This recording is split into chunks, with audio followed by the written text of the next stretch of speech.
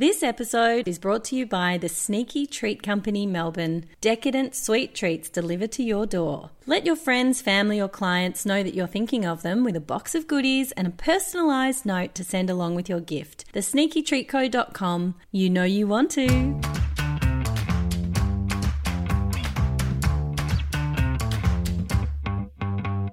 Welcome to the Move Me podcast with me, Julie Reynolds. When I say the name Andrew Farriss, like me, I bet your mind instantly goes to INXS. Well, how could it not? I can hear the first note played by the first violin in Never Tear Us Apart and instantly be transported somewhere, usually with tears. Man, that's a good song. And that's how great a songwriter Andrew Farriss is. Whether it's with INXS or collaborating with other artists or even as a solo artist. Late last year, Andrew released 2 singles, Come Midnight and Good Momma Bad. They were supposed to be part of a bigger project, but, you know, COVID.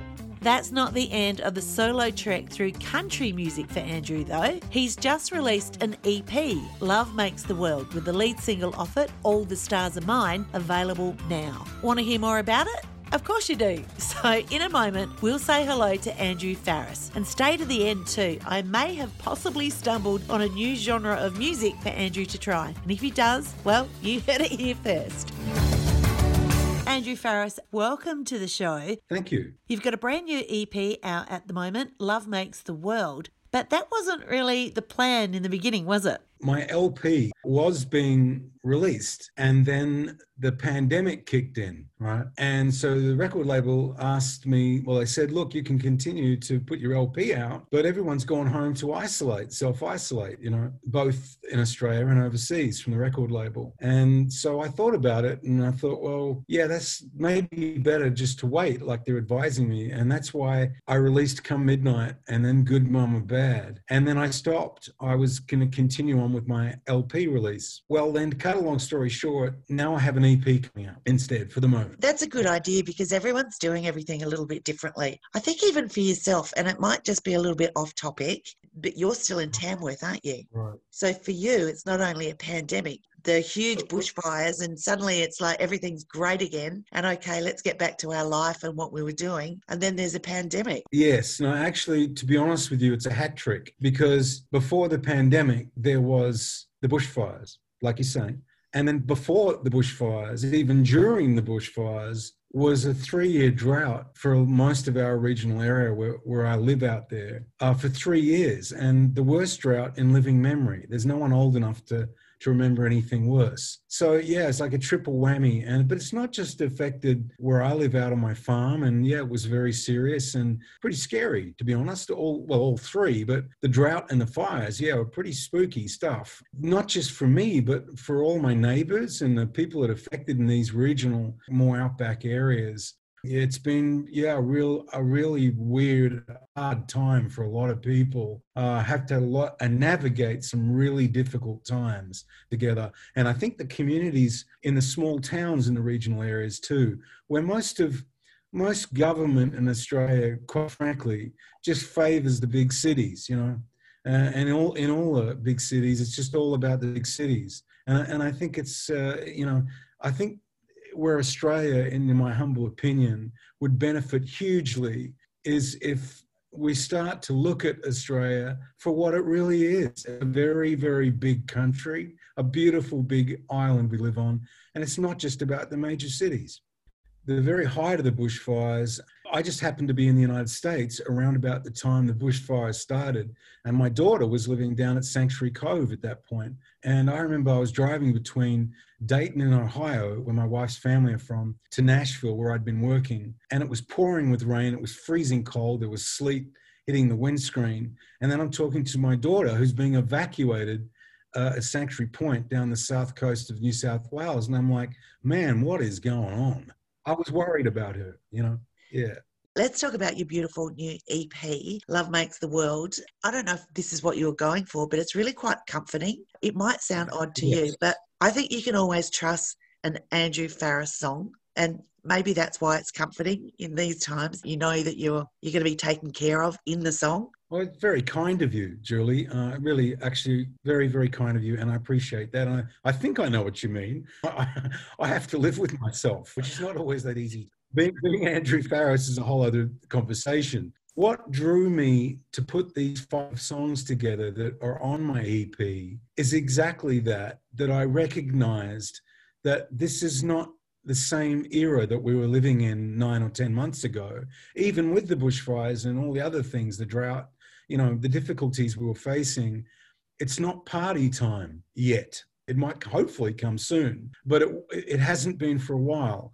And I recognize that when I put these songs together for the EP, now is a time of empathy and understanding of other people. It's not about, you know what I mean? It's not about getting shit-faced. It's not about alcohol and, like, let's party, man. I mean, it's not about that. It's about, hey, the whole world's going through some really difficult times. It really made sense.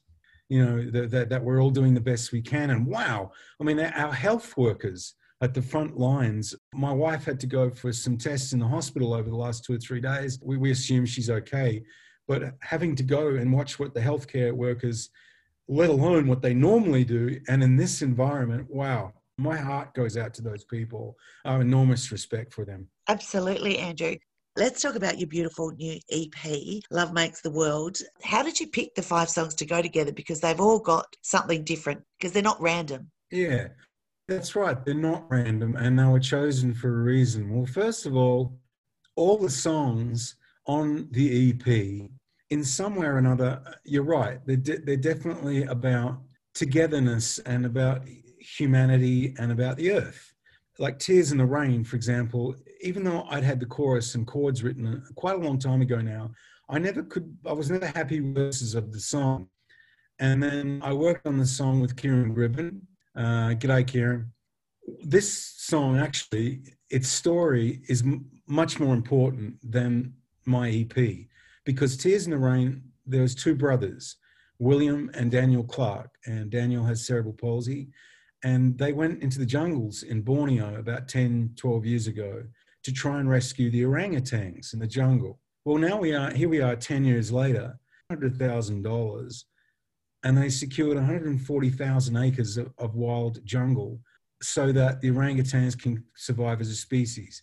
That's what Tears in the Rain is about as a song now, and ties in with the earth. So that's what I meant before when I said the songs all tie in together lyrically. It's about the earth. It's about, we need to look after the earth. It's, it's all we have. Anyway, and then, so My Brother is the next song on the EP.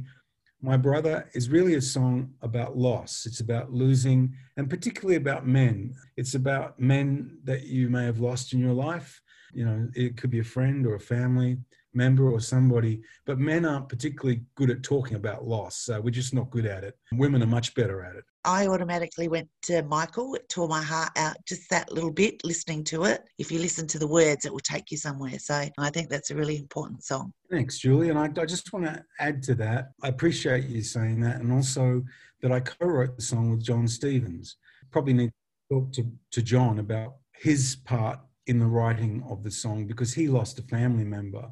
And it's not necessarily, if I can put it like this, it's not just about Michael or just about any particular man. It's about losing men in your life. Yeah. And and it's just something men are not good at talking about.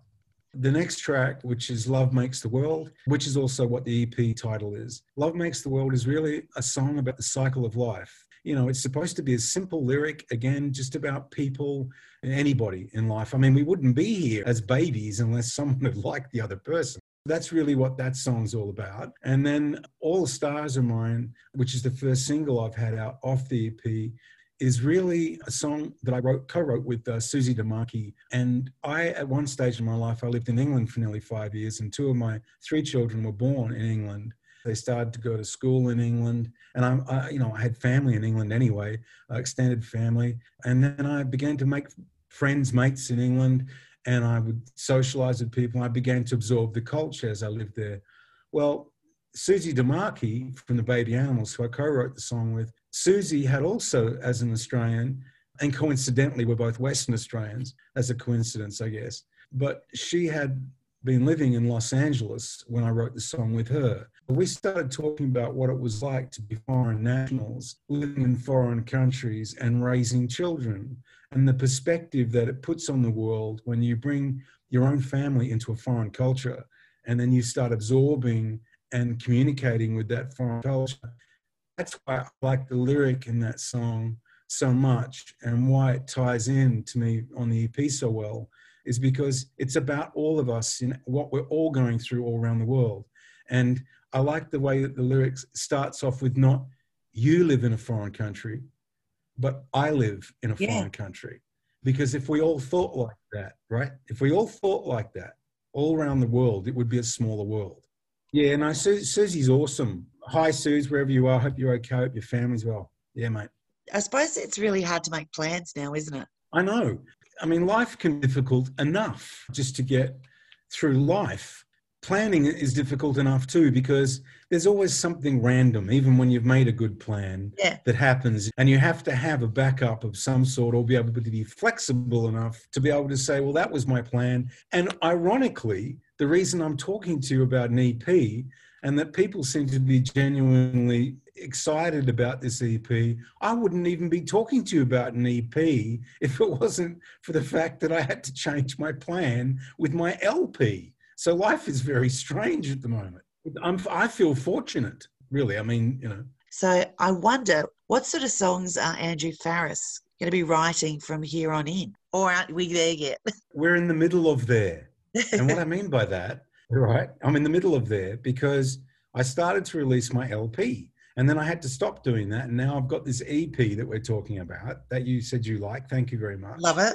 And then when this EP has run its course, whenever that is, I also will be then releasing the rest of my LP, which will be more than likely sort of somewhere around March of 2021. And then I'm still working on some other stuff as well. I don't know how kind of safe or not so safe or wacky or tricky or whatever it is I'm going to go do. I don't know. But I really, when I set out to do all this in the first place, to be Andrew Farriss, I didn't really set out to do not necessarily something in particular. What I really started to do was to understand myself. I'm a songwriter. I was very fortunate to play with an amazingly talented group of people in INXS. I was so fortunate. And as a songwriter, I couldn't think of a better band of musicians and a better group of people to have been a songwriter for that band. I was one hell of a lucky guy. Who I am and what I'm doing at the moment, one of the first things I said to myself and to my wife, Marlena, I said, look, before we embark on this Andrew Farriss journey, let's make sure that we make it as enjoyable as possible. And I don't want to do this thing where I get into a position and I'm jumping through hoops for everybody for no particular reason. I want to enjoy the creative ride of it. And I really wanted to do things that I'm choosing to do that also suit my family and my lifestyle and my health, not just to do whatever. And I think that is more important philosophically than anything.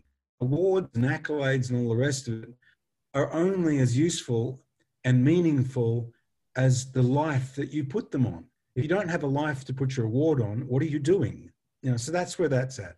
All sounds like it's the way it's meant to be. And I suppose that's experience for you, Andrew Farriss. I mean, it's not your first rodeo, is it? Well, actually, no, it's not my first rodeo. And I like your choice of words with rodeo, because how did I end up in a country rock music folk area is an interesting question in itself. Exactly. First, I feel very comfortable. And that's where I live. I live out in the bush with bushies, mates. I go to the pub. I do pub sort of bushy mate things. There's tractors around me. There's people, including me, that wear cowboy hats and do stuff in boots and jeans. And that's what they look like as civilians. They don't just dress up like that. That's their job. Interesting and almost ironic. I'm known as this short rock star guy that lives out in the country with people who dress like that naturally. And so I suddenly went, why don't I just join everybody else here and get into this? And so that's where I've sort of ended up, I guess, is the best way I can put it. You end up on the streets of New York. We might have a rap album from Andrew Farriss coming up, because you seem to absorb what's around you. Well, I was going to say, I have always absorbed lots of different things, including, cultures. I worked in 52 different countries at one point in my life with the guys I worked with. And I saw a lot of things that were amazing. I saw a lot of things I liked, and I saw a lot of things sometimes I didn't like. All those experiences bring to the table, and including music genres too, is that I think, I was talking to someone earlier today, how Willie Nelson made a reggae album. And I'm a big fan of Willie Nelson's. One of my favorite records of his is Teatro. He has an album he cut back in the 90s with a record producer called Daniel Lanois that worked with U2 and other people. Anyway, that record he cut was sort of recorded in New Orleans in Louisiana in the US. And what I really admire about that is most people would think, oh, Willie Nelson, he's that cowboy guy that just sings country songs. And here he is making, reggae albums and slightly Zydeco, kind of left of center sort of recordings. Tells me that some of the great artists of all time do exactly that. Like Ray Charles, for example. I mean, the genius, that's what they called him. He ended up playing country music. I was just thinking of yourself with reggae. Have you delved into reggae yourself with, was it Jenny Morris? Yeah, that's right. Yep. There's a song I think we wrote together, called Self-Deceiver, I think it is. That's right. You got a good memory. Yeah. That's right. And that was on her Shiver album. That was a big album for her. That I think my journey has made me a little bit more open-minded. So yeah, I might make a reggae album next. That's actually really, interesting. We're talking about that. And also because one of the things I really love about reggae is it has a crossover with funk, disco and funk. Yeah, I really like, if you listen to the Bob Marley track, Could You Be Loved? Now that is one funky song. From my background with the INXS guys, I put a lot of funk into everything. Yeah, I think I'm going to definitely go back and revisit all that. Don't worry. Do a funk country album. Country. That's what I was thinking. There you go. Yeah. Love Makes the World, released October the 2nd, and All the Stars Are Mine. I thank you very much for your time today, Andrew Farriss. Take care, Julie. See you, dear. Thanks so much for listening. And did you know our producers, AUDIOLemonade, have given us a whole page on their website, audiolemonade.com. Of course, we're on YouTube, we're on Spotify, we're on Apple Podcasts, Stitcher, iHeartRadio, all the good ones, and we are housed at Wooshka. So thanks again for spending some time with me, and please come do it again.